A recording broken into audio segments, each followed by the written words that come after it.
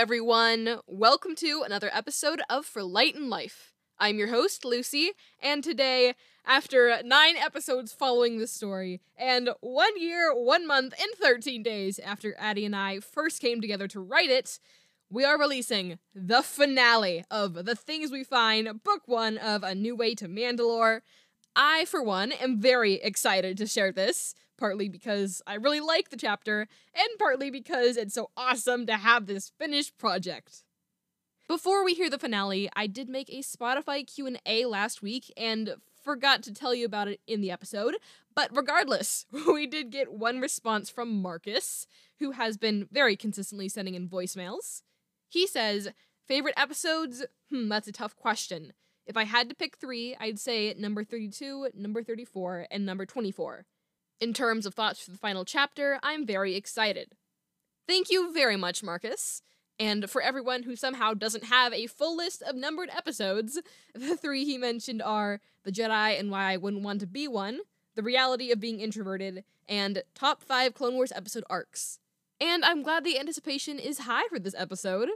We have another Q&A this week, so go let me know what some of the highlights from the book were for you. You know her, you love her, she's 50% of this book, so go support Addie by checking out her podcast, Jedi Archives, which is linked in the description. Also, little note for Addie, can you believe we're here? I mean, this is so cool that we've put so much of ourselves into this project and have gotten so much in return. I am really proud of us, and please accept my gazillion thank yous for everything. At this point, I sincerely hope you don't need this reminder, but you absolutely should listen to chapters 1 through 9 before continuing with this episode, and you should really check out the VCU fan film on Empire Radio's YouTube channel. Seriously, it's fantastic, and there's a really big joke in this chapter from it. Now, I did say at the beginning of the book that there were no spoilers for any Star Wars media in this.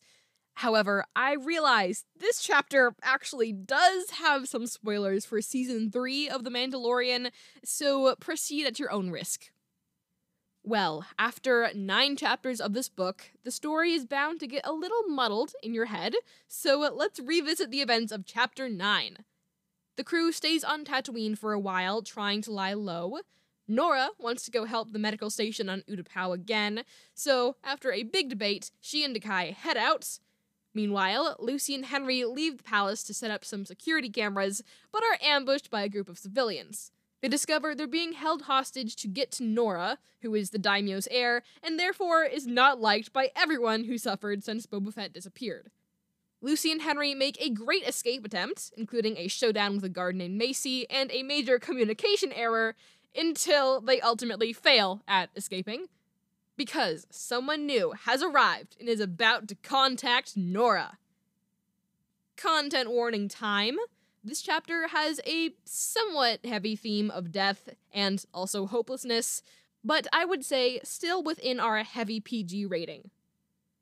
Lastly, Addie and I do not own Star Wars or any of its existing characters, places, plot, etc., but the original characters here are the intellectual property of me and Addie.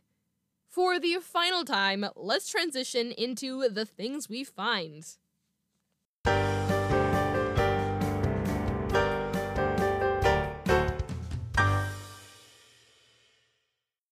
Chapter 10, Prevail. Dakai sat lost in thought in the pilot's chair, gazing at the drowsy navy sky. After haunting memories invaded the sleep cycle, he had retreated to the Batir's cabin, where he could at least walk around without waking Nora. He didn't feel like getting up, though. He felt like confining himself to his seat for an eternity, harmless to the ship's controls, incapable of causing more pain. Because he had almost killed his sister. His head a mess of dirt and thorns, Dakai swallowed hard and tried to concentrate on the few dim stars visible from Utapau's surface. Usually, he could remind himself that Lucy kept insisting he didn't need to apologize. But if not apologize, what could he do to fill the chasm in his soul? There was no remedy for the kinds of things he'd done. No Jedi trick to heal his brokenness. Before he could stop it, another image burrowed into his thoughts. Lucy, shivering against the wall of recorders, begging him for answers he couldn't give, fully believing she was in that moment. That was all the proof he needed that she was still so burdened by that day, by him. Worst of all, he could vividly picture her smirk, her eyes sparkling as she maneuvered the curragh, her sarcastic retorts, and he tried to imagine a world without those beautiful moments, a world he had taken that joy from. Dakai? For one wonderful, terrifying, torn moment, he thought it was his sister's voice. Dakai swiped the tears away as he turned his chair around to face his cousin. Tilting her head to study his face, Nora seemed to read his mind like an open book. I understand. I have a lot of nightmares too. About the First Order, faceless enemies, my parents. The memories, they haunt me. Dakai frowned. Why haven't you said anything? I didn't want to seem like a burden. Nora turned away then, looking out the viewport at the brightening horizon. I wanted to be useful, and thought that telling someone would make me look weak, make me a liability. Heart aching, Dakai cursed that cruel universe where kids had to grow up so fast and bear the weight of everyone around them. Well, I'll tell you one thing, Norlin Faithvet. You are never going to be a burden, no matter what you do or how many stormtroopers are after you. You're my brave, compassionate little cousin, and nothing's going to change that. Glancing at his hands, he took a leap of faith. I guess I'm not the best role model for this. When I was your age, I thought the same things you did about being dead weight, only people actually confirmed those awful ideas to me. And He paused, took a breath, continued. I wasn't able to fix that for Lucy. I should have stopped them from forcing those same rotten expectations on my little sister, but I didn't. I know better now. I'm not going to let you face those same monsters alone. So, talk to me anytime. I'm always here for you. A pair of small, pale hands clasped around his own. Thank you, Nora said. I'm sorry you didn't have people to take that weight for you. And I'm here, if you have nightmares too. I bet you can't always tell Lucy about them, but you can tell me if you want. Thanks. Nora and Dakai sat in silence for a few minutes, wondering how the galaxy had let them find each other when they needed the other most. A chime sounded from the dashboard, interrupting their philosophical queries. Glancing at the data scrolling in on the message board, Nora informed him. It's from Tatooine. It must be Lucy or Cam or Henry. She accepted the call, and a flickering blue image appeared over the projector. Dakai inhaled sharply, his heart a stone in his chest. He didn't recognize the curly-haired figure standing over Henry, or the line of loosely clad individuals surrounding them, or the blonde man trapped in chokehold. But he sure recognized his sister doing the choking. Hey, Princess, Henry's assailant said, a triumphant sheen in his voice. Princess's friend, he added with a nod to Dakai. We've been hoping to talk to you for a very long time. Nora's voice held tiny, rumbling tremors. What? Uncle Harrison? You know this guy? Dakai demanded before he could stop himself. He's my mother's brother, Nora told him bitterly. He hardly ever visited. What do you want? Now, that's a question with an easy answer. I want you to hand over this planet to someone who knows how to deal with it. Exchanging a mystified glance with Nora, Dakai's hands instinctively began to clench at his sides. Luce, what's happening? His sister shifted her stance, and he saw a flash of metal in her fist. The man's throat was in considerable danger. I honestly have no idea, she said. One minute we're being kidnapped by these amateurs, the next they're talking about these goofy plans to overthrow the daimyo. We almost escaped, until we didn't. But you need to listen to me. Don't do anything they tell you to do. I've got a prisoner too. We can work this out. The leader glanced over the blonde man and shrugged. Frankly, he's not important. Go ahead anytime you feel like it. Maybe I will, Lucy shot back, though her hand didn't move. Lucy, do not! Whatever that man has done to you, it's not worth his death! Nora warned, her voice breaking in the last word. I'm glad someone thinks so, Harrison replied, the words twining around a branch of amusements. Now, Princess, I expect you to be within the Mos Espa city walls within the next 2 rotations, if you know it's good for your friends. As long as you don't hurt them. You have my word. Now hang on, Lucy jumped in. Did everything I just told you about not listening to these dudes go in one ear and out the other, or are you purposefully making bad choices? I'm telling you, things are under control over here. Isn't that right, Henry? The young man lifted his head with some difficulty, as there was a foot pressing down on his back, and he managed a quick, "Yes, things are excellent.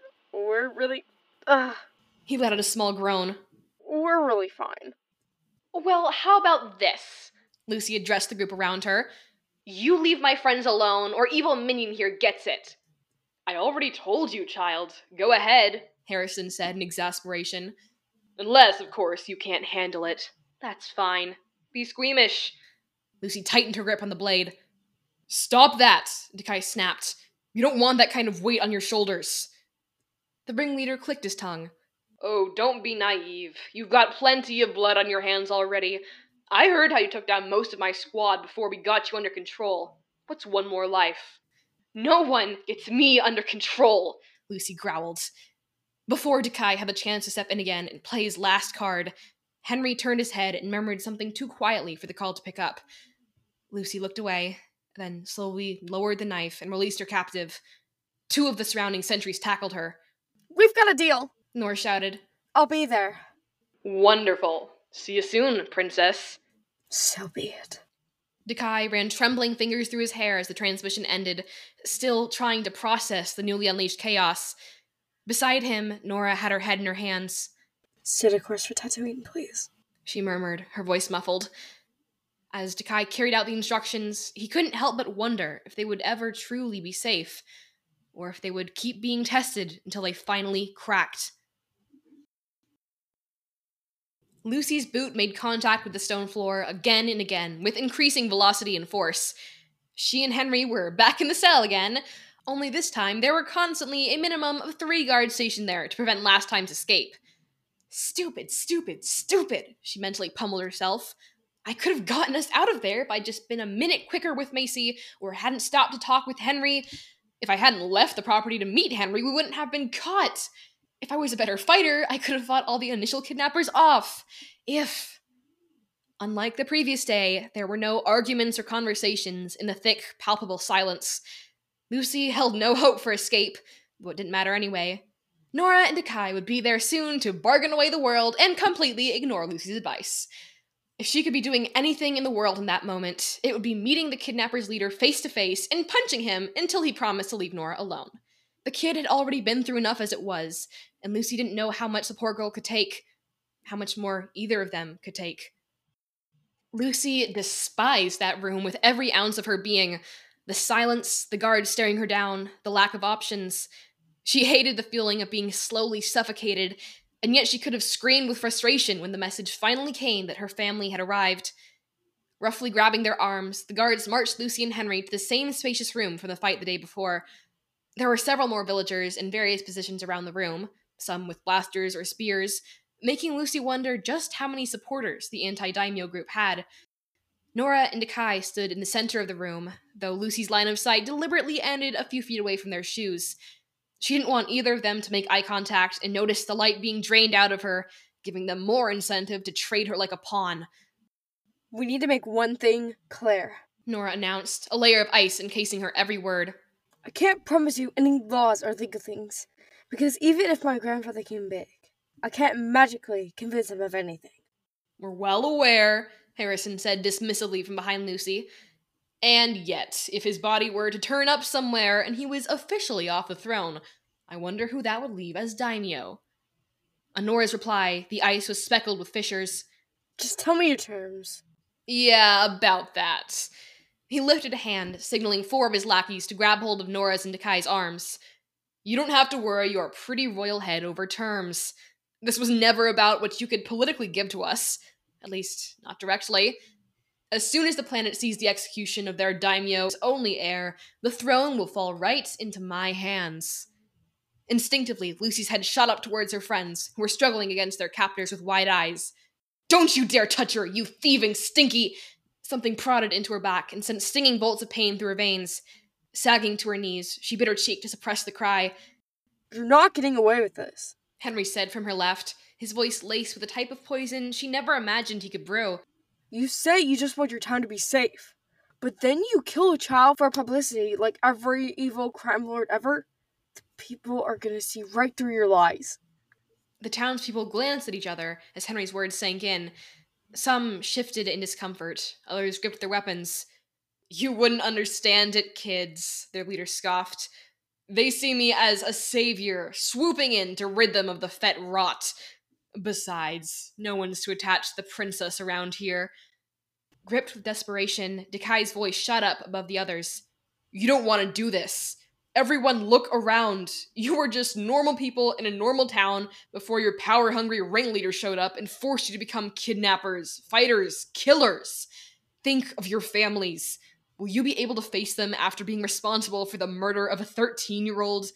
Can you look your own kids in the eyes after the stain, or will Nora's face haunt you forever?"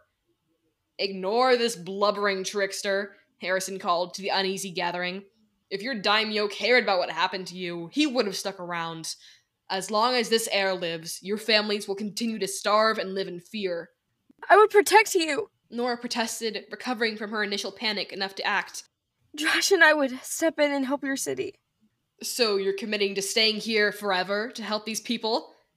Taken aback, Nora opened her mouth, her thoughts ricocheting in her eyes, then closed it in defeat. "That's what I thought. We don't need another leader who abandons us the moment you get what you want. And, Princess, any non-compliance will bring pain to both you and your friends."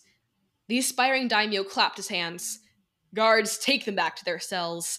Isolate our royal guest and double security. Use any means necessary if the prisoners resist." "Wait!" Lucy commanded as the villager gripping her shoulder began to lead her away. As he briefly hesitated, she shouted across the room, "Nora, we're going to get you out of this. Don't give up hope, okay? Don't—" A hand harshly struck her jaw. "That's enough," Jack snarled, hauling her backward. Don't hurt her! Nora shrieked, struggling against her own guard. Wait, Lucy! Smashing her elbow in Jax's face, Lucy called, "I promised you would see Poe again, remember?" Please don't get yourself hurt for me. The girl begged, her voice breaking. Just do what they say. I'm not worth it. "Yes, you are! I said that's enough!" Another blow to her head made the room spin. Macy's blurry head filled her vision, and she expected the woman to jeer at her. Instead, she said to Jax, What did I tell you about being humane to the kids? We're to save our planet, not cause more damage. The vice on Lucy's arms loosened ever so slightly. "Harrison said to use any means necessary." Violence is not necessary. Watch this. Macy hooked her arm around one of Lucy's and helped Jax drag her not down the stairs she had entered from, but down a new passage. Still trying to clear her head, Lucy rasped, "I figured you didn't like me after I knocked you out." I said nothing about liking you, honey. I just don't make exceptions to my morals. The last glimpse Lucy got of the room was Nora's pale, tear-stained face before the dim hallway shut everything else out. Waves of panic continuously rolled over Nora, allowing her to surface for a fleeting moment before dragging her under again. At least when she had been caught by the First Order, she had known they wouldn't kill her. She had never faced death in that way. Watching it creep along the horizon towards her.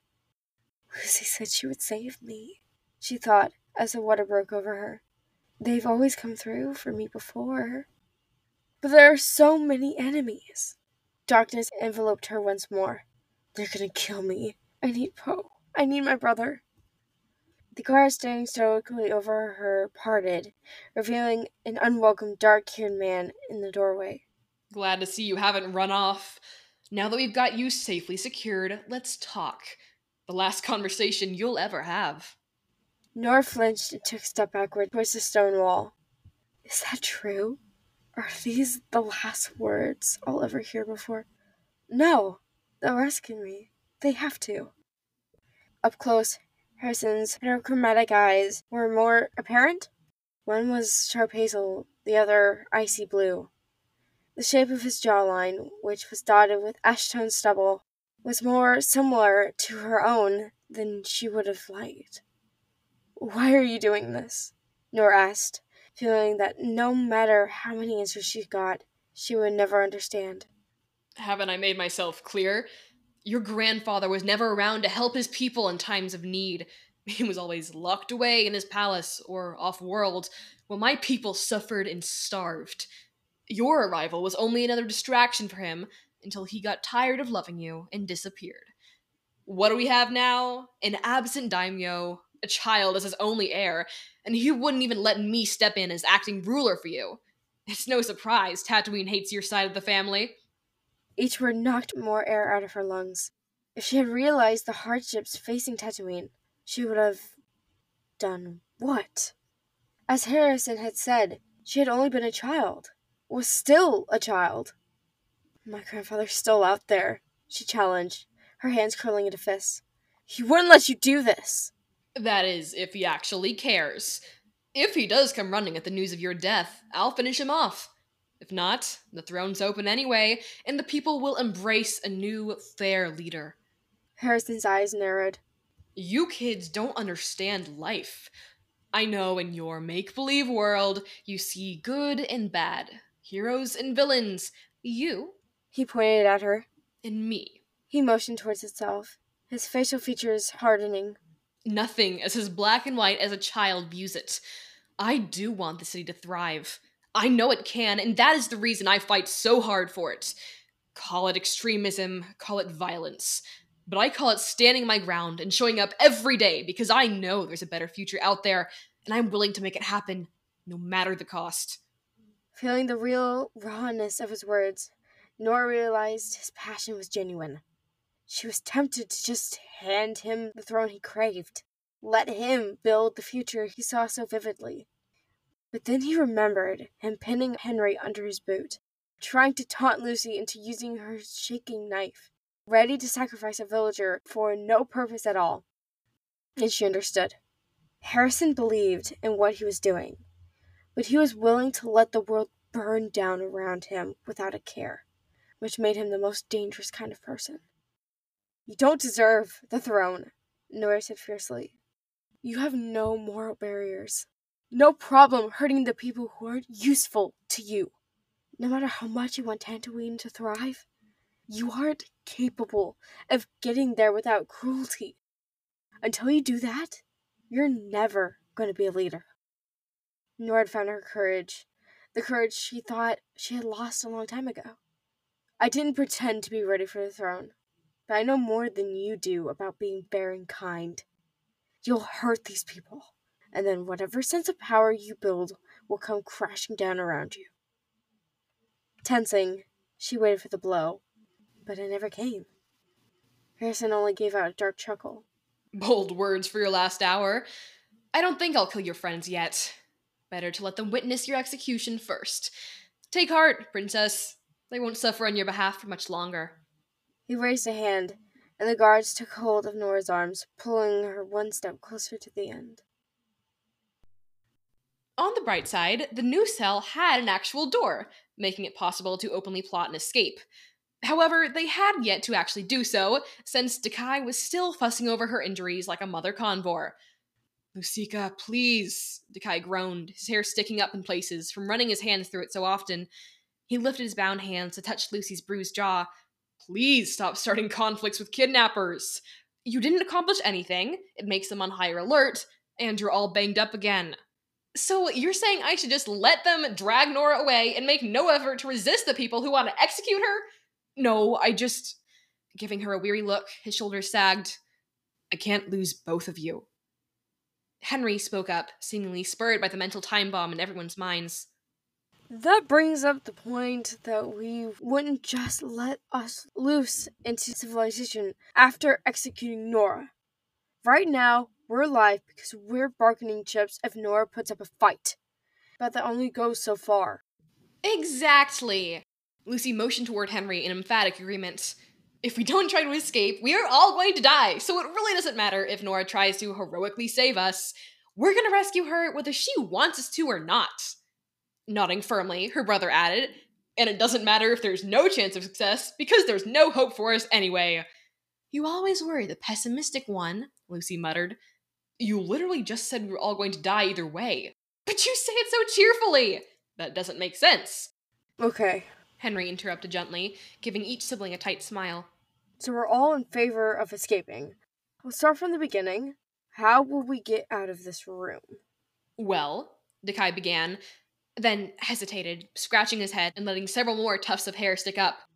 We could. Brows furrowing, Lucy drummed her fingers on her knees. Maybe when they change shift? No, That's okay. Henry said, although even his hopeful tone was beginning to warp. We don't need to figure this out right this second. Maybe we should get some sleep. Lucy snorted.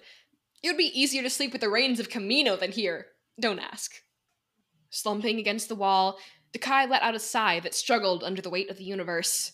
We need to think. Who knows how long we have before... Well, we don't have much time. Maybe we should just try to kick down the door right now? No! Lucy and Henry shouted. Okay, I take it back. Do either of you have any ideas? Lucy buried her face in Dakai's shoulder. I don't know. I just want us all to go home. She bit back the tears and focused on the rise and fall of her brother's chest, his soft jacket, his chin tilting down to nuzzle her head. She was so tired of sand and betrayals and escapes. The sound of a bolt being turned reached her ears, but she couldn't make herself care. What was the point of the past 6 months if it was all going to end here anyway? Why did the universe plant these people in her life if it was just going to rip them away again? How did her life matter if she couldn't even save the people closest to her? She let the guards march in without lifting her head. When one tried to pull her away from Dakai, she kicked and shouted and swore because it didn't matter what they did to her. Nothing on the whole filthy desert planet mattered. They could fight her all they wanted, but she wasn't letting go. Finally, though she couldn't make it out between all her mounting rage and Dakai's shouts and everyone's combined chaotic noises, one of the guards said something with exhausted defeat, and she was back at her brother's side. He kissed her hair and murmured, "Don't give up. Don't let them win. I promise you, they're going to pay." Cradling that small spark, she let the villagers pull them out of the cell. She needed the fuel for her anger, the cotter to the control bleeding out of her. Without it, there was nothing stopping her from crumbling into the frigid void below. How did I let this happen? Cam felt ready to tear his hair out in frustration, and likely would have if it weren't for Drash's collected voice of reason. Look, I admit, family drama isn't my area of expertise, but I do know teenagers. They would have ended up in hot water with or without your help. Sometimes the situation is entirely out of your control. Don't take this the wrong way, but you might just have to move on with your life. Scowling, Cam grabbed the datapad off the table and punched in the numbers. The Batir's tracking ID was engraved into his mind after hours of repetition, but his tech skills weren't making any difference in the hunt for his team. Still, he had to keep trying for Nora. Nora. When he said goodbye as she left for the medical station, he had never thought she might never come back. She reminded him so much, too much, of his son. They had the same soft smile, sparkling eyes, childlike exuberance. But Brooke had grown up and moved out of his father's reach, gotten involved with the wrong crowd.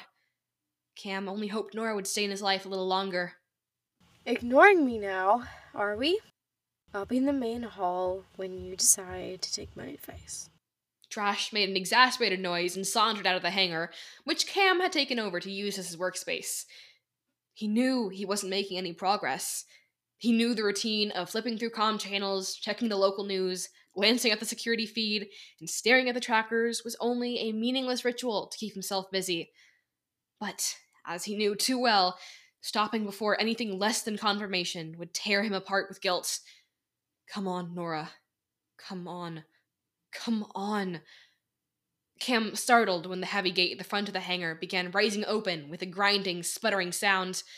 As the blazing sunlight filtered into the growing doorway, the silhouette of a lone figure materialized in the entryway.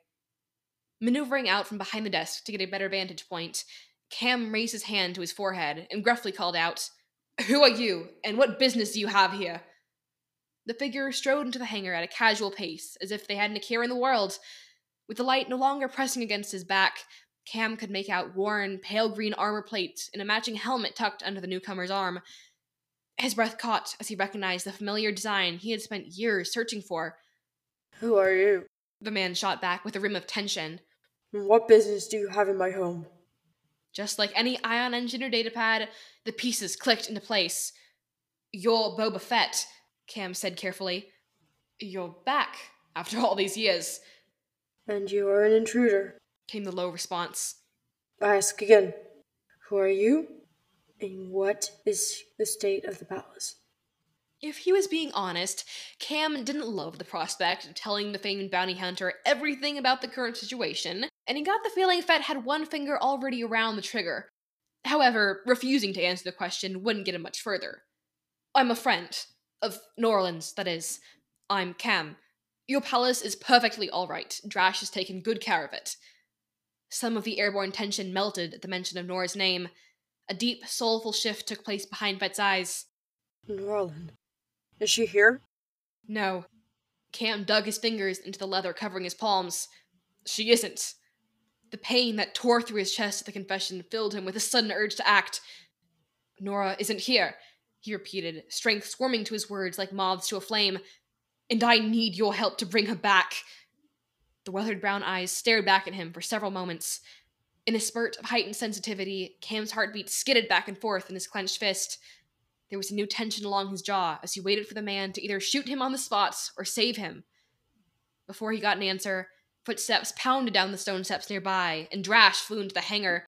She gave the formerly missing daimyo an appraising glance, then simply said, Well, you're just in time, sir. I have laid on those hooligans, I mean beloved children. We need to get to Mos Espa, preferably within the next 20 minutes. Drash and Cam both turned to gauge Boba Fett's reaction. He gave a short nod, stepped forward, and said, Let's talk on the way. Dakai's stomach was in knots.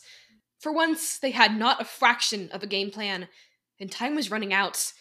Marching through the streets of Mos Espa, the dreary procession was lit by blazing sun, straining to reach the horizon line.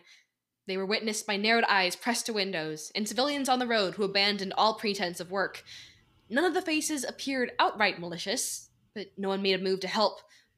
Her fingers digging into Dakai's arm, Lucy spat several Mandoa curses as they approached the city plaza, an open expanse circled by sandstone buildings, furnished only by a garish stage at its center, the perfect arena for a public execution. Nora was conspicuous at the head of the group, a shaking, disheveled blonde figure surrounded by impassive beige. To her credit, her head was held high in a silent act of defiance, even as she was forced to kneel at the front of the stage. We'll begin the execution in 10 minutes, Harrison announced, eyeing his pawns. You four, gather the civilians.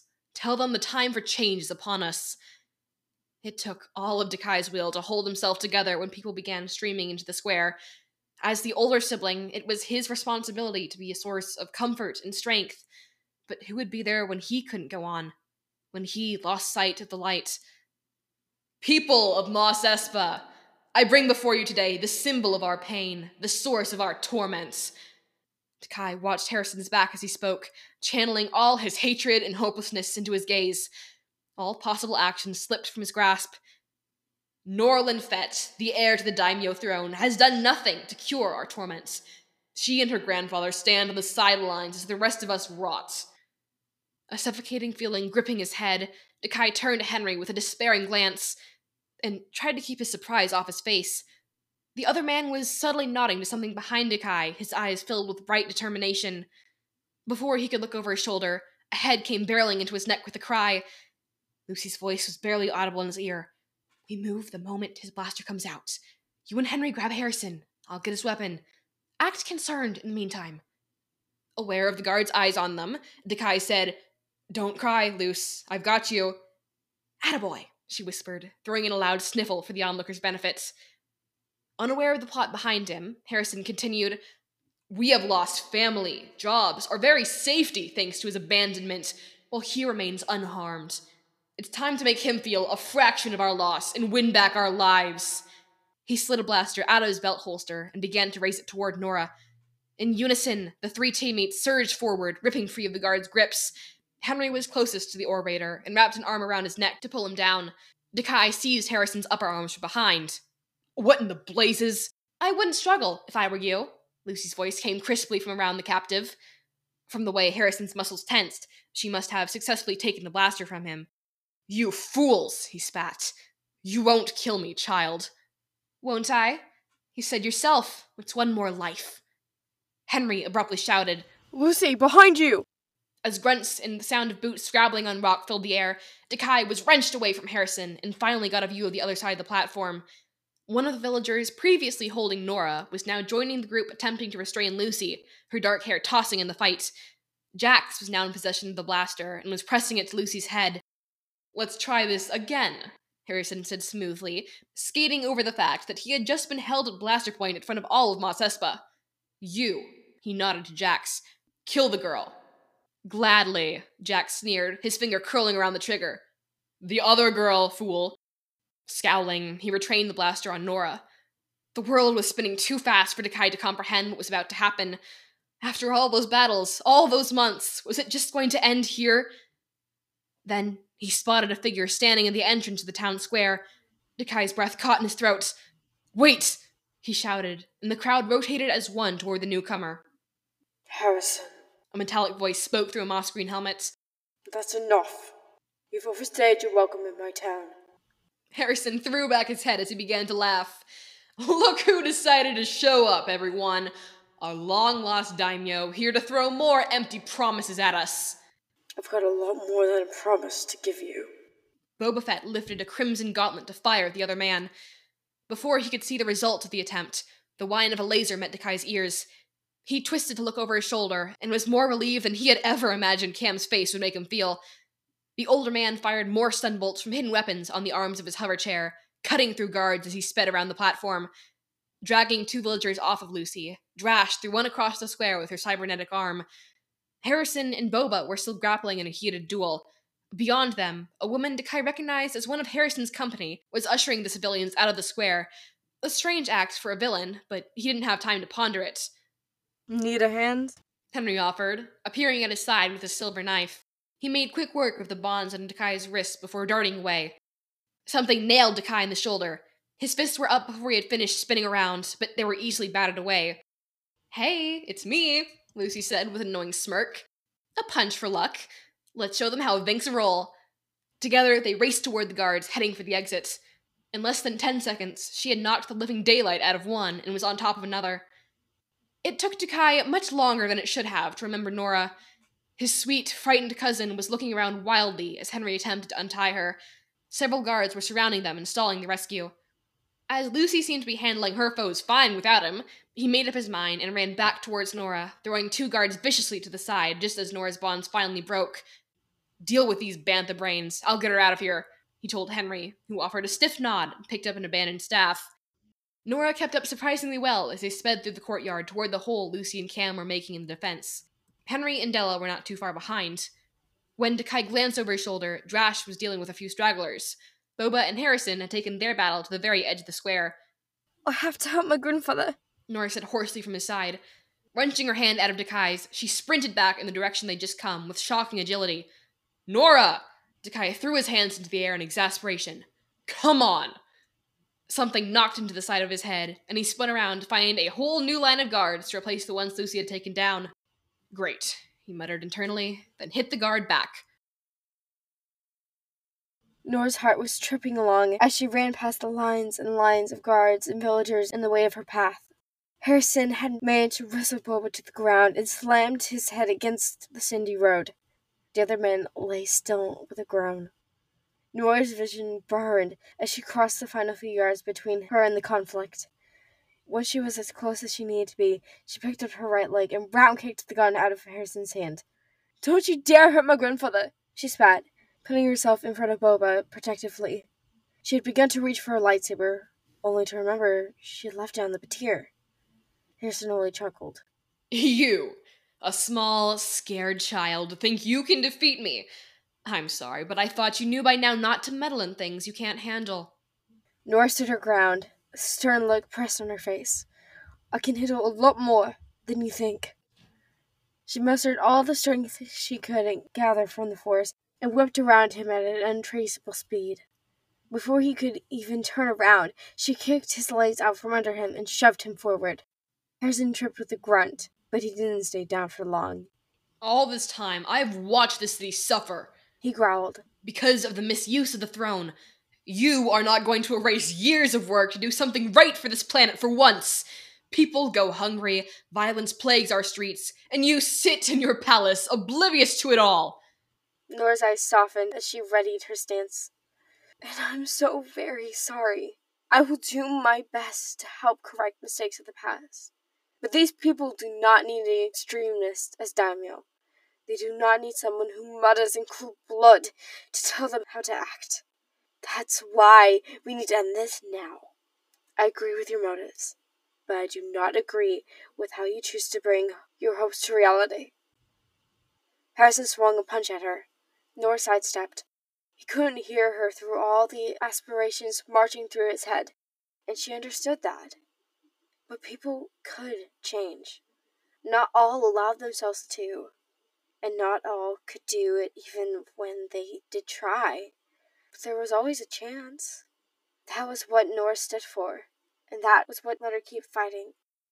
Staying largely on defensive, she blocked his attacks and threw in a couple strikes herself. She aimed a punch for his face, only for him to grab her fist and throw her to the ground. You put up a good fight. Harrison sneered, towering over her. But I'm not in the mood to drag this out any longer. You're going to die, princess, in the hypocrisy of the throne with you. He took a warm blaster out of his belt and took aim. The gritty ground dug into Nora's elbows as she raised her head to stare at the ebony barrel. The sun was a sharp explosion of light against her corneas, and somewhere inside her head was a muted pulsing. For the first time, Nora brought her attention inside herself and realized something. She wasn't afraid to die. She certainly didn't want to, but it wasn't the idea of death itself that scared her. It was leaving the people she loved behind. There were so many people she loved. Poe, Leia, Drash, her grandfather, the Star Collectors, her team, who started as strangers and turned into family. They were all still here, still waiting for her, still believing in her and putting their faith in her. They all loved her back. If this was the end, then so be it. But she didn't feel like it was. How could it be an ending when the world continued around her, filled with joy and life and family? It was the beginning of a chapter where she took pride in her own strength and heart, where her family went on in her spirit no matter where she was, where she loved and lived and cared and felt and celebrated the miracles all around her. The beginning of something amazing. She looked Harrison in the eyes with the wisdom of a much older person in her 13-year-old gaze and told him, I see her, and I'm going to be better because of it. With a sudden rush of power, she flipped herself up off the ground and landed in front of the man. This human, this person with feelings and thoughts and ideas that no one had ever exactly had before, and no one would exactly have again. She reached out with one small, steady hand and pulled the weapon out of his cold grasp with force. A look of outrage passed across his face, until one of cruel delight shifted over his expression. With the speed of a womp rat, he yanked a smaller rifle from a holster on his thigh and fired. As the screaming pain raced down her left shoulder, Harrison toppled to the ground with a steaming blaster hole in his chest. The space he had once occupied revealed not only Nora's cousins, but Nora's grandfather, Boba Fett himself. Each had their own blaster pointed at Harrison's limp body. Lucy was the first to reach Nora, enveloping her in a hug. Thank the Force, she murmured. You're here. You're still here. Of course I am, Nora replied with a tearful laugh, overcome by the concept of getting to hug her cousin again. I would never leave you without saying goodbye. Lifting her eyes, she saw Drash helping Boba to his feet. His eyes crinkled at the corners when he saw her, and his voice was rough but kind. My dear Norlin, I'm so glad to see you again. You must have many questions, I know, and I'll do my best to answer them. But Lucy absurdly blocked his path with her arms crossed. Now hold up, she said. You don't get to leave this kid and the rest of the world wondering where you disappeared to all these years, then show up with all your my dear Norlin talk. How do we know you're not someone impersonating Boba Fett? Of course, even if you are Boba Fett, how'd we know you're not evilly plotting against us like everyone else in this sorry desert? Nora shook her head and laughed, momentarily forgetting the pain in her shoulder. Lucy, he's okay. He's my grandfather. No. Dekai interrupted, joining the group to stand next to his sister. We're not going through the whole betrayed by long-lost family members thing again. You don't deserve to talk to Nora. Boba looked his age in that moment, letting out a weary sigh. You're right. I owe you an explanation. Come, children. Let's talk in my palace. Bold of you to call it your palace. Dekai retorted. Lucy gave her brother a dirty look and muttered out of the corner of her mouth. It is his palace, Dakut. He's the freaking daimyo. This is basically his planet. Guys, I promise he's okay, Nora repeated. Trust me. Please? Lucy blinked, then sighed, and let her shoulders droop. Fine. We'll follow you to the palace. Boba nodded his thanks. After retrieving the other team members, they followed Cam to a hoverskiff he had parked on the outskirts of town. The ride gave Nora a few minutes to collect her thoughts and steady her still skidding heart. At the palace, the mismatched bunch settled in the dining room. Dekai retrieved Nora's med kit and assisted Henry in patching her wound. How did you find us, anyway? Lucy asked, leaning back in her chair. It was all Drash, really. Cam admitted, nodding towards the mentioned woman. She heard from one of her scouts that something big was happening in town, so we came running. If it weren't for this guy refusing to let us give up on you, though, I wouldn't have checked the report soon enough to get you guys in time, Drash pointed out. Then our esteemed daimyo happened to show up on our doorstep a moment later, so we let him tag along. Thank you, Nora told her friends earnestly. You saved my life again, and I appreciate your help, grandfather. But where have you been all these years? And what made you come back now? Drash and Cam made quiet excuses and retreated from the room to give the two privacy. Giving her bandage a final wrap, Henry and Dekai packed up their supplies and followed suit. Actually, Lucy, could you stay? Nora asked before her cousin had fully stood up. Oh, if you're sure you don't mind. Lucy settled back down at an affirming smile from Nora. Boba let her aside, burdened by the life it had seen. I suppose I should start at the beginning. I didn't want to leave you, Nora, but I had no choice. You see, word had gotten out that Bo-Katan Kryze, ruler of Mandalore, had passed away. I planned to come back for you a few weeks after the riots had settled down and I had gotten the planet in order. However, being the new ruler was taxing, and by the time I could get a day to return to Tatooine, you had already run away. I was distraught, but you left no clues as to where you'd gone. I could only hope you were safe. I know it sounds selfish, but our people needed a leader, or they would fall apart. We couldn't survive another civil war. Lucy scoffed and strained in her chair. You're right. It does sound selfish.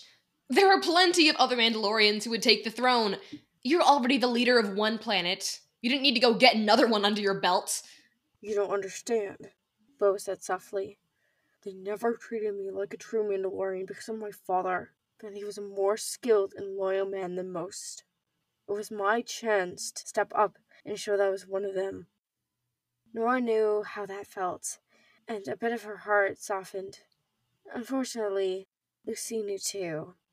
Oh. She snorted, her voice rising. You think I don't understand? You think I go around being accepted by the Resistance even though I was a Mandalorian, and by the Mandalorians even though I left, and by the galaxy even though it has never cared what happened to me. I understand better than anyone, but you don't see me collecting royal titles across the galaxy. Nora began to reach towards Lucy's shoulder, then thought better of it. I appreciate your defense of me, she said gently. I've got my doubts too, but we're all trying to learn from our mistakes. It's better to face them now than to let our guilt simmer. Boba pursed his lips. I don't expect you to forgive me, Nora. I know I can't fix the past, but I promise to fix the present alongside you, if you'll stay. A quiet ache resurfaced in Nora's heart, and she took his weathered, wrinkled hand in her own. I'm sorry, but I can't stay with you just yet. We have a few more adventures left to finish, and you're needed on Mandalore. There is still the matter of Daimyo, though. I've actually got a thought on that. Lucy spoke up. I know someone who fights for her planet, but knows what her limits are. She didn't let her peers hurt me and Henry in their fight for justice. During the battle, she made sure the civilians weren't caught in the crossfire. There's a woman named Macy in Mos Espa who would be a strong candidate for Daimyo.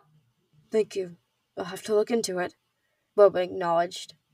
How long are you all staying before it's off to the next adventure, as you put it? Exchanging a thoughtful glance with Lucy, Nora said, I think once you see what I found, we'll want to get going right away. Wait, what? Lucy raised an eyebrow. Have you been hiding something from us again? I'll explain everything, I promise. But first, I'm gonna go retrieve our things from the better. I'm realizing my lightsaber is very handy to have around. At Boba's startled expression, Nora informed him, There's a lot to catch up on, Grinfla. But thanks to you, we have time. Why do I get the feeling everything's about to change again? Nora beamed and led her cousin into her quarters. Hello to you too. Once, Lucy's blunt greeting had made her squirm, but she couldn't imagine any other life now. Since we arrived here, I felt something calling to me in the Force. I wasn't sure what it was, and I didn't want to tell you and get your hopes up. Leaving Lucy to have a seat on the bed, Nora retrieved her umber-toned leather satchel. She continued, After a few weeks of searching the palace for this presence, I finally found it the day before Dekai and I left for the medical station. I didn't say anything because I didn't want things to change so soon.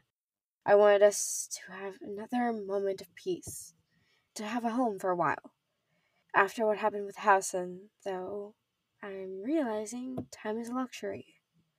Offering Lucy a tight smile, Nora unfastened the bag's latch and raised the flap. When I was younger, my grandfather told me a story. He meant it as a sort of game, that I might be excited by the idea of buried treasure.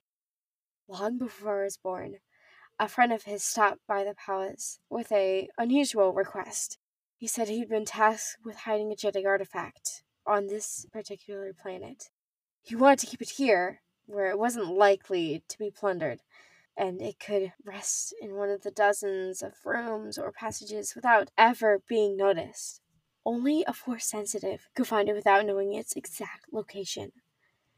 Cautiously reaching in her satchel, her fingers landed on the cool metal, and she unearthed a cube with golden accents lining the clear crystal surface. This is an artifact, I think. A Jedi holocron. Lucy only stared at the world-shaking relic, smiling uncertainly.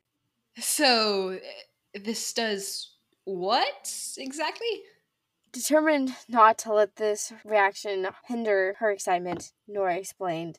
A holocron is a device Force users can store information in. There are very few left after the fall of the Jedi Temple, and the ones remaining are often found by people who don't understand their significance. Anything could be in this one. A video of Jedi training, pictures from their temple, stories from thousands of years ago.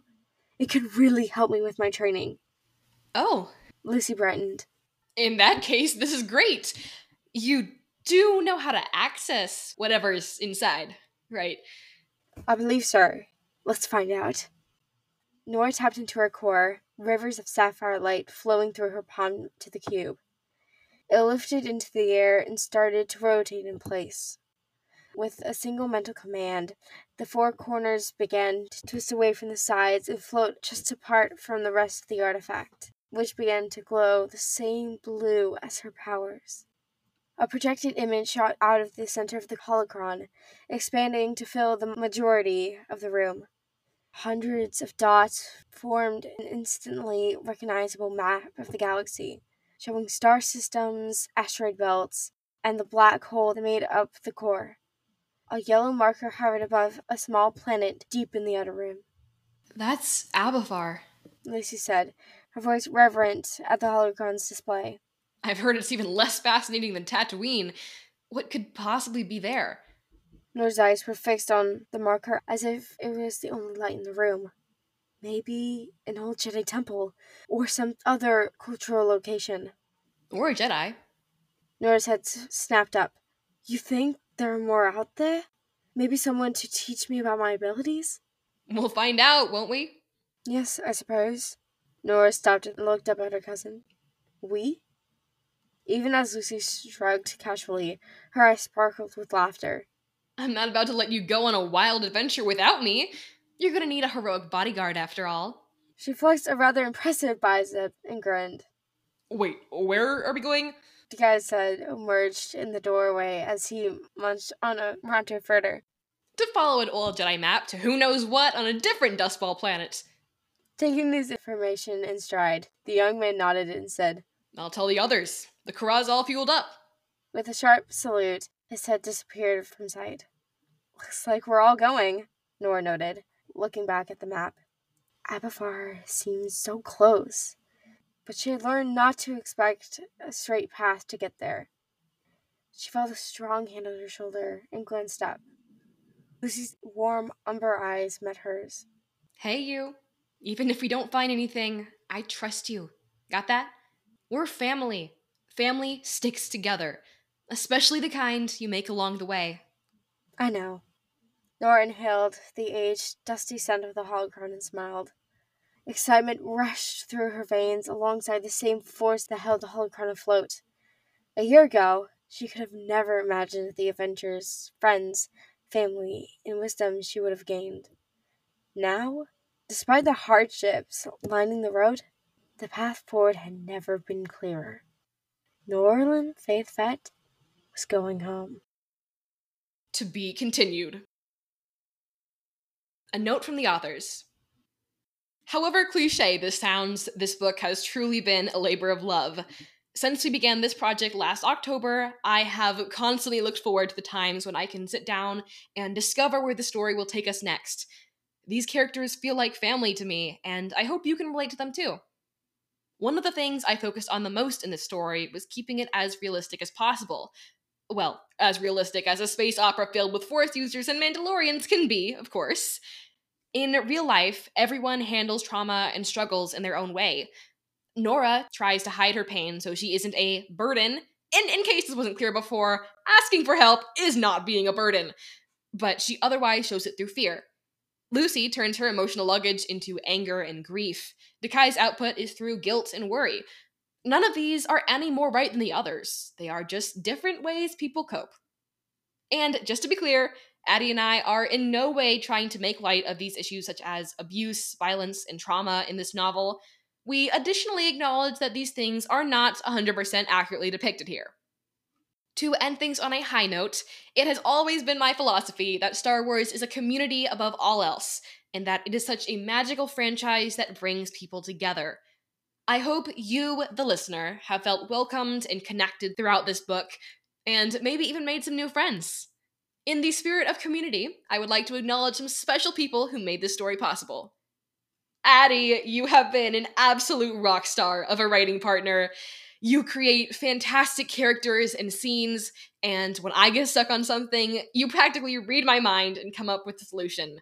Your friendship has brought me so much joy over the past several months, and I will never forget the wondrous adventures of Nora and Lucy. Thank you for making this dream possible.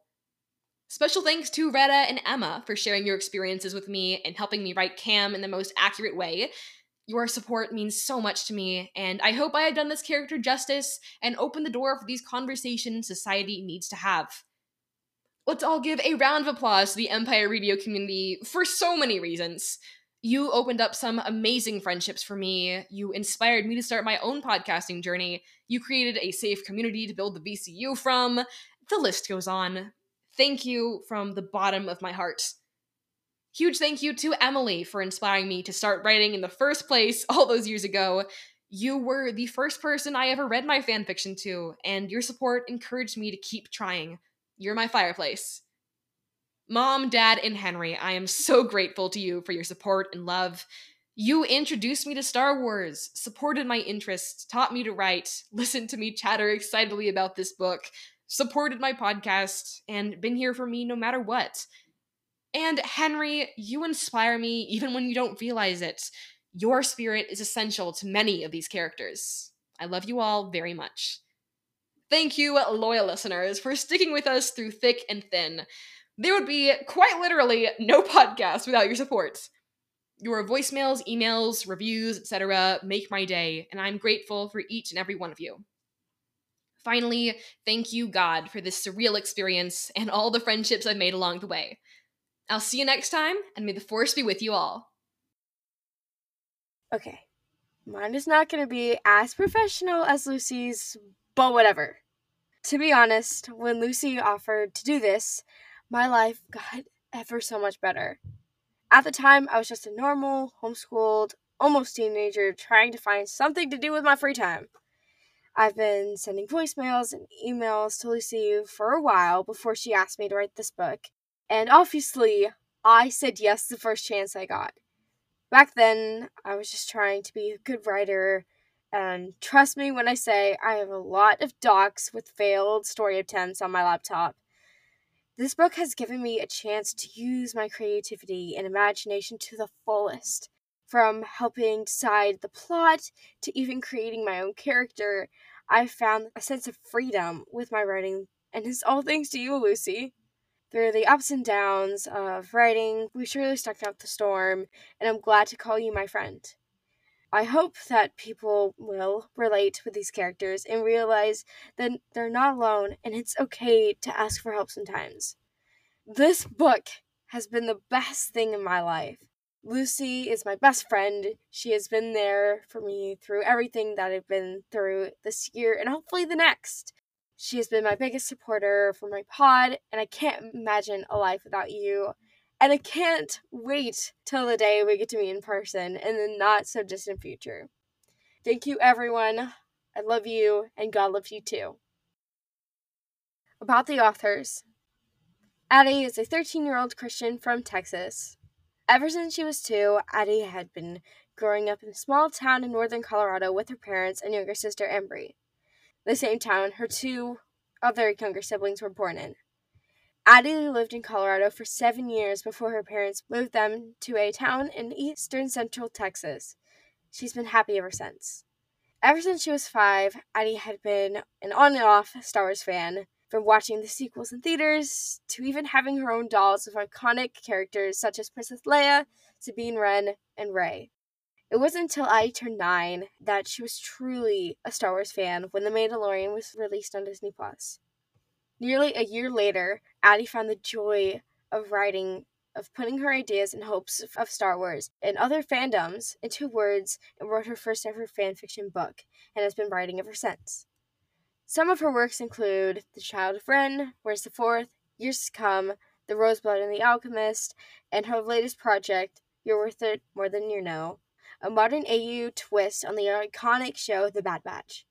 When Addie isn't writing, you will most likely find her singing, doing the martial arts of Taekwondo, babysitting, and spending time with her 2 best friends, Reagan and Sarah.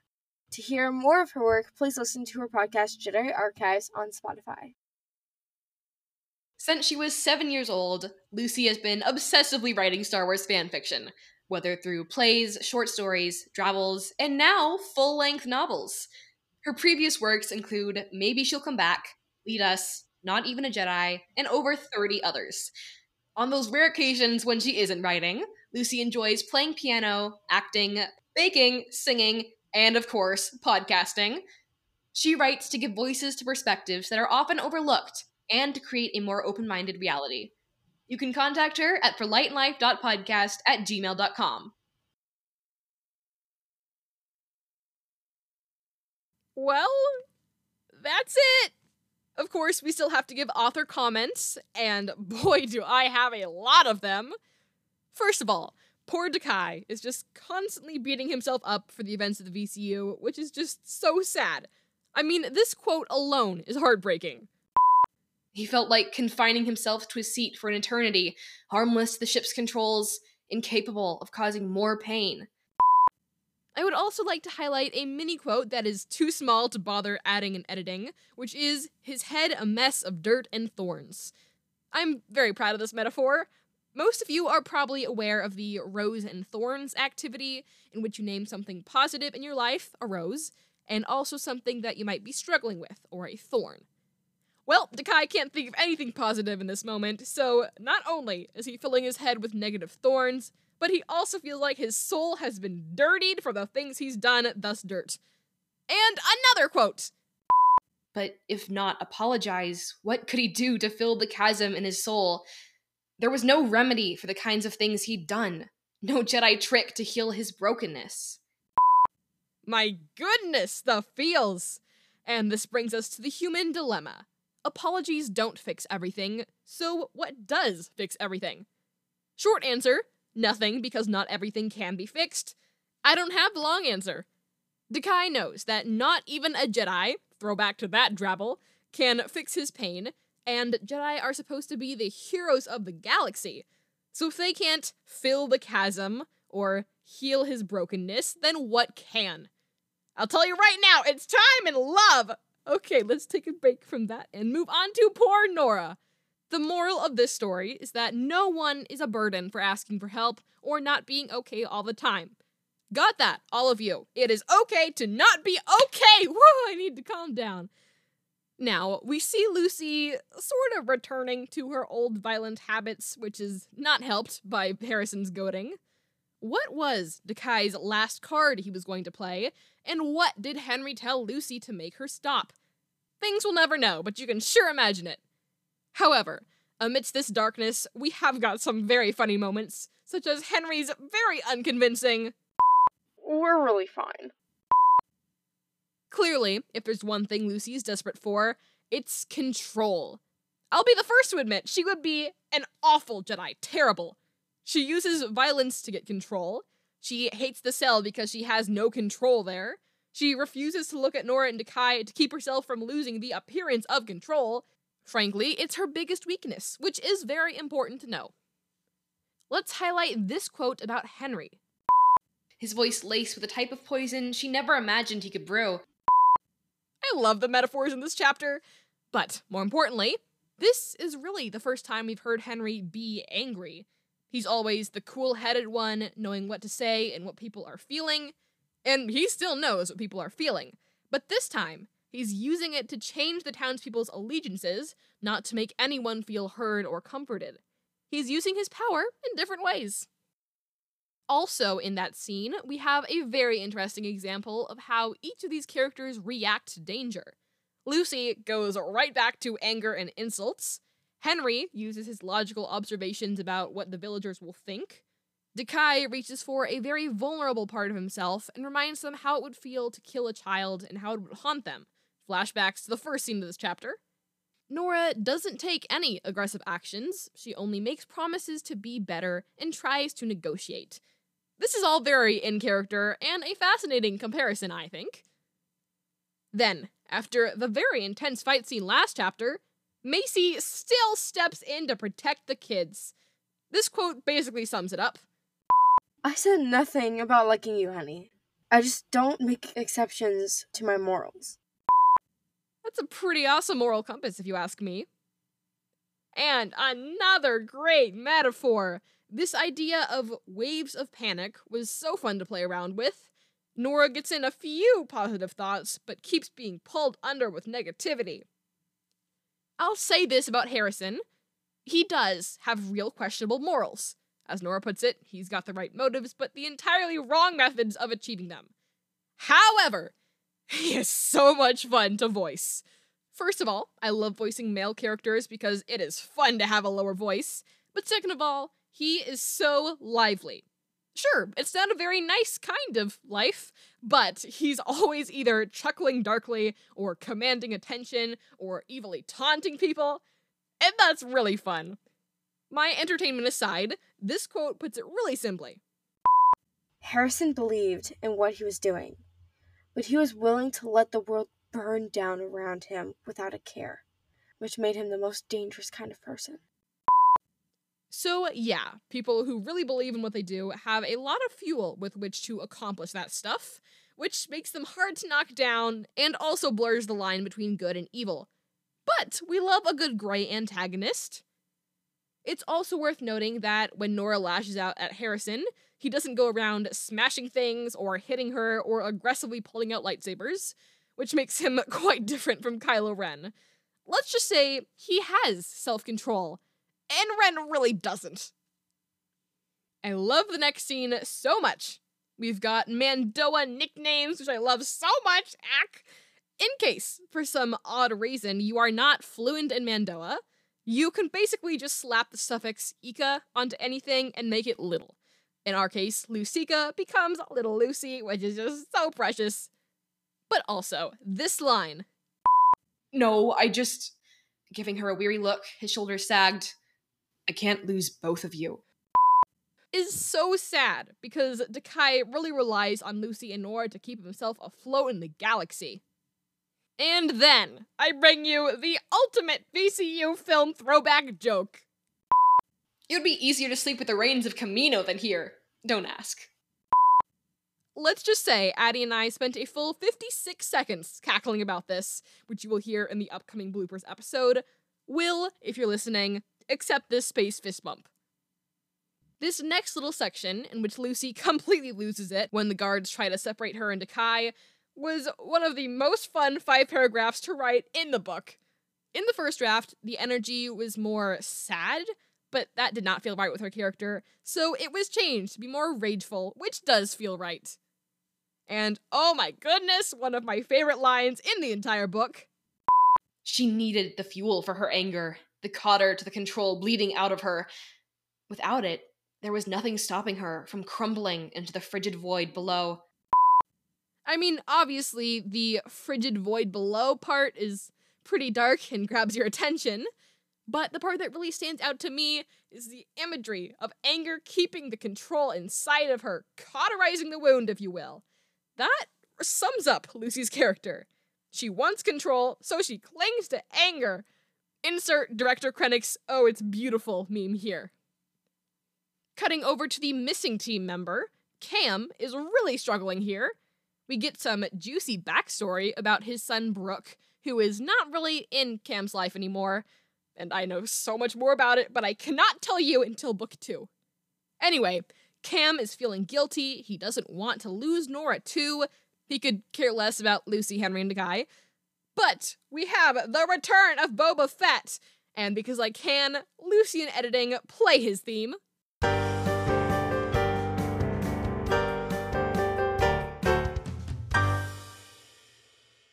That felt necessary. Despite what Addie will tell you, she really did a fantastic job with Boba's voice. It is extremely low and difficult to do, so kudos to her. It's sweet that as soon as Nora is mentioned, Boba just softens, probably because he's super guilty about leaving her, but still. And then another amazing performance by Addie of Drash, and I feel like we need to replay this line. I've laid on those hooligans, I mean beloved children. And then one of my favorite scenes, the chaos of Nora's almost execution. Basically, the Tatooinians are very much bystanders in this conflict. I did like doing the very fun echoey side effect for Harrison's voice here. Also, we knew she would come through for us. Lucy has a plan! She's not generally one to pretend to be helpless so people underestimate her. It's more like she'll bash their heads in if they don't take her seriously. But in this case, she's willing to sacrifice a little dignity in order to communicate her plan. And, Lucy in control is so much fun to write. She just speaks so coolly and dryly, and it's great! I just need to replay this sequence here.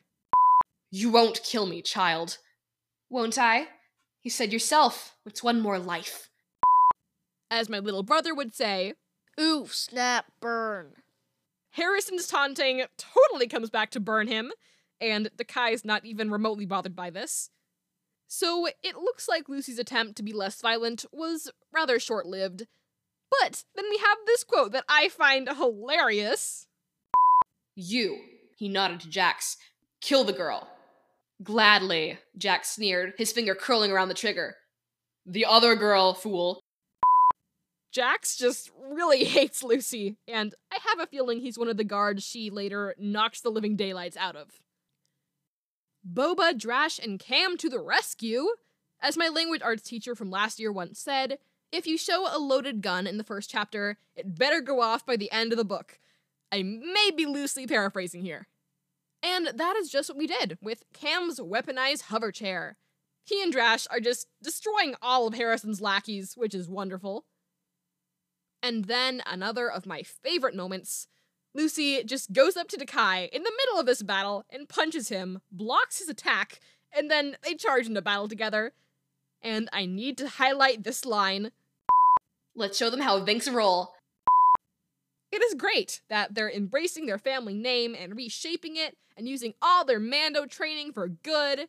And by the way, that woman Dakai vaguely notices getting civilians out of the square is 100% Macy because she does not make compromises in her morals. Now is an excellent time to explain something you may have picked up on. Nora is slowly getting her Kiwi accent. This is Addie's ingenious plan to have Nora's clone heritage slowly come out as she opens up and becomes more confident, beginning in chapter 10 of this book and continuing through the next 2 books. And Addie is incredible at New Zealand accents, which you got a taste of back in chapter 6 when she voiced Commander Luna Harper, so I am very excited for this progression. And finally, the ultimate Nora battle showdown! We did get her lightsaber fight with Ren back in chapter 6, but this is the first time she's gone up against a non-Force sensitive unarmed, therefore making her rely on the Force much more, and also her philosophical discovery on the side.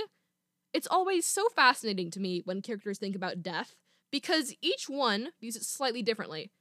Nora, ever the Jedi, has discovered how to not fear death, which brings up a very interesting point Empire Radio made a while back, that Jedi don't fear death because their spirits survive and join the living Force, while Sith fear it because it really is the end for them. It'll be interesting to see how that plays out in the future, because I highly doubt that Lucy will ever be able to embrace death like that. Again, it's a loss of control, and she cannot tolerate that. So maybe there'll be some conflict between them, who knows? Anyway, although Nora isn't afraid of death, she still finds the power to beat death, which is fantastic, through the people she loves, which I like no matter how cheesy it is. And really quickly, I present this quote. She flipped herself up off the ground and landed in front of the man.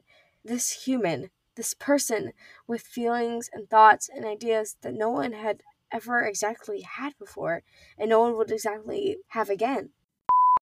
And that is true understanding and empathy right there, acknowledging the humanness inside all of us and how unique we all are.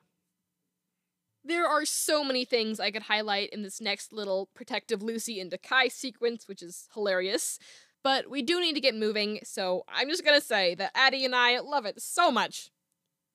Skipping ahead a bit, I adore this quote. You think I don't understand? You think I go around being accepted by the Resistance even though I was a Mandalorian, and by the Mandalorians even though I left, and by the galaxy even though it has never cared what happened to me. I understand better than anyone, but you don't see me collecting royal titles across the galaxy. The emotion, the anger, that was so much fun to record. Angry Lucy is just as great to voice as Lucy in Control. It's quite sad, though, to imagine all the bitterness she's carrying around. Nora, Dakai, and Henry are definitely good influences on her. It can't exactly say the same for Cam, but there's still this constant simmering below the surface that bubbles up every once in a while. There's a lot of focus on change throughout this chapter, but especially at the end, when Nora didn't tell Lucy about the holocron sooner because she didn't want things to change. I think she expresses some common feelings about it in this quote. I wanted us to have another moment of peace, to have a home for a while. And while not everyone is constantly on the run from the First Order or dealing with attempted executions left and right, I think a lot of people can relate to the feeling of wanting some time to breathe without disruption, of having somewhere more permanent to feel safe and loved. So that's just our little moment about change. And now, my final author's note for the things we find, aside from bonus content, of course. That is, each of these characters begin the book alone in their own ways, and now they're all ready to hop into a ship for a spontaneous mission together, no questions asked. I love getting to see that growth in each of them. Nora learned control over her fear and is mentally maturing. Lucy learned to let people into her heart and channel her emotions for good, generally speaking. And Dakai learned to trust Lucy to take care of herself and become the brother and cousin he needs to be while still being human. Well, this is quite a lengthy episode here now, but I think I personally needed that as a sort of closing for the book. Regardless, we have a voicemail to play, so let's transition.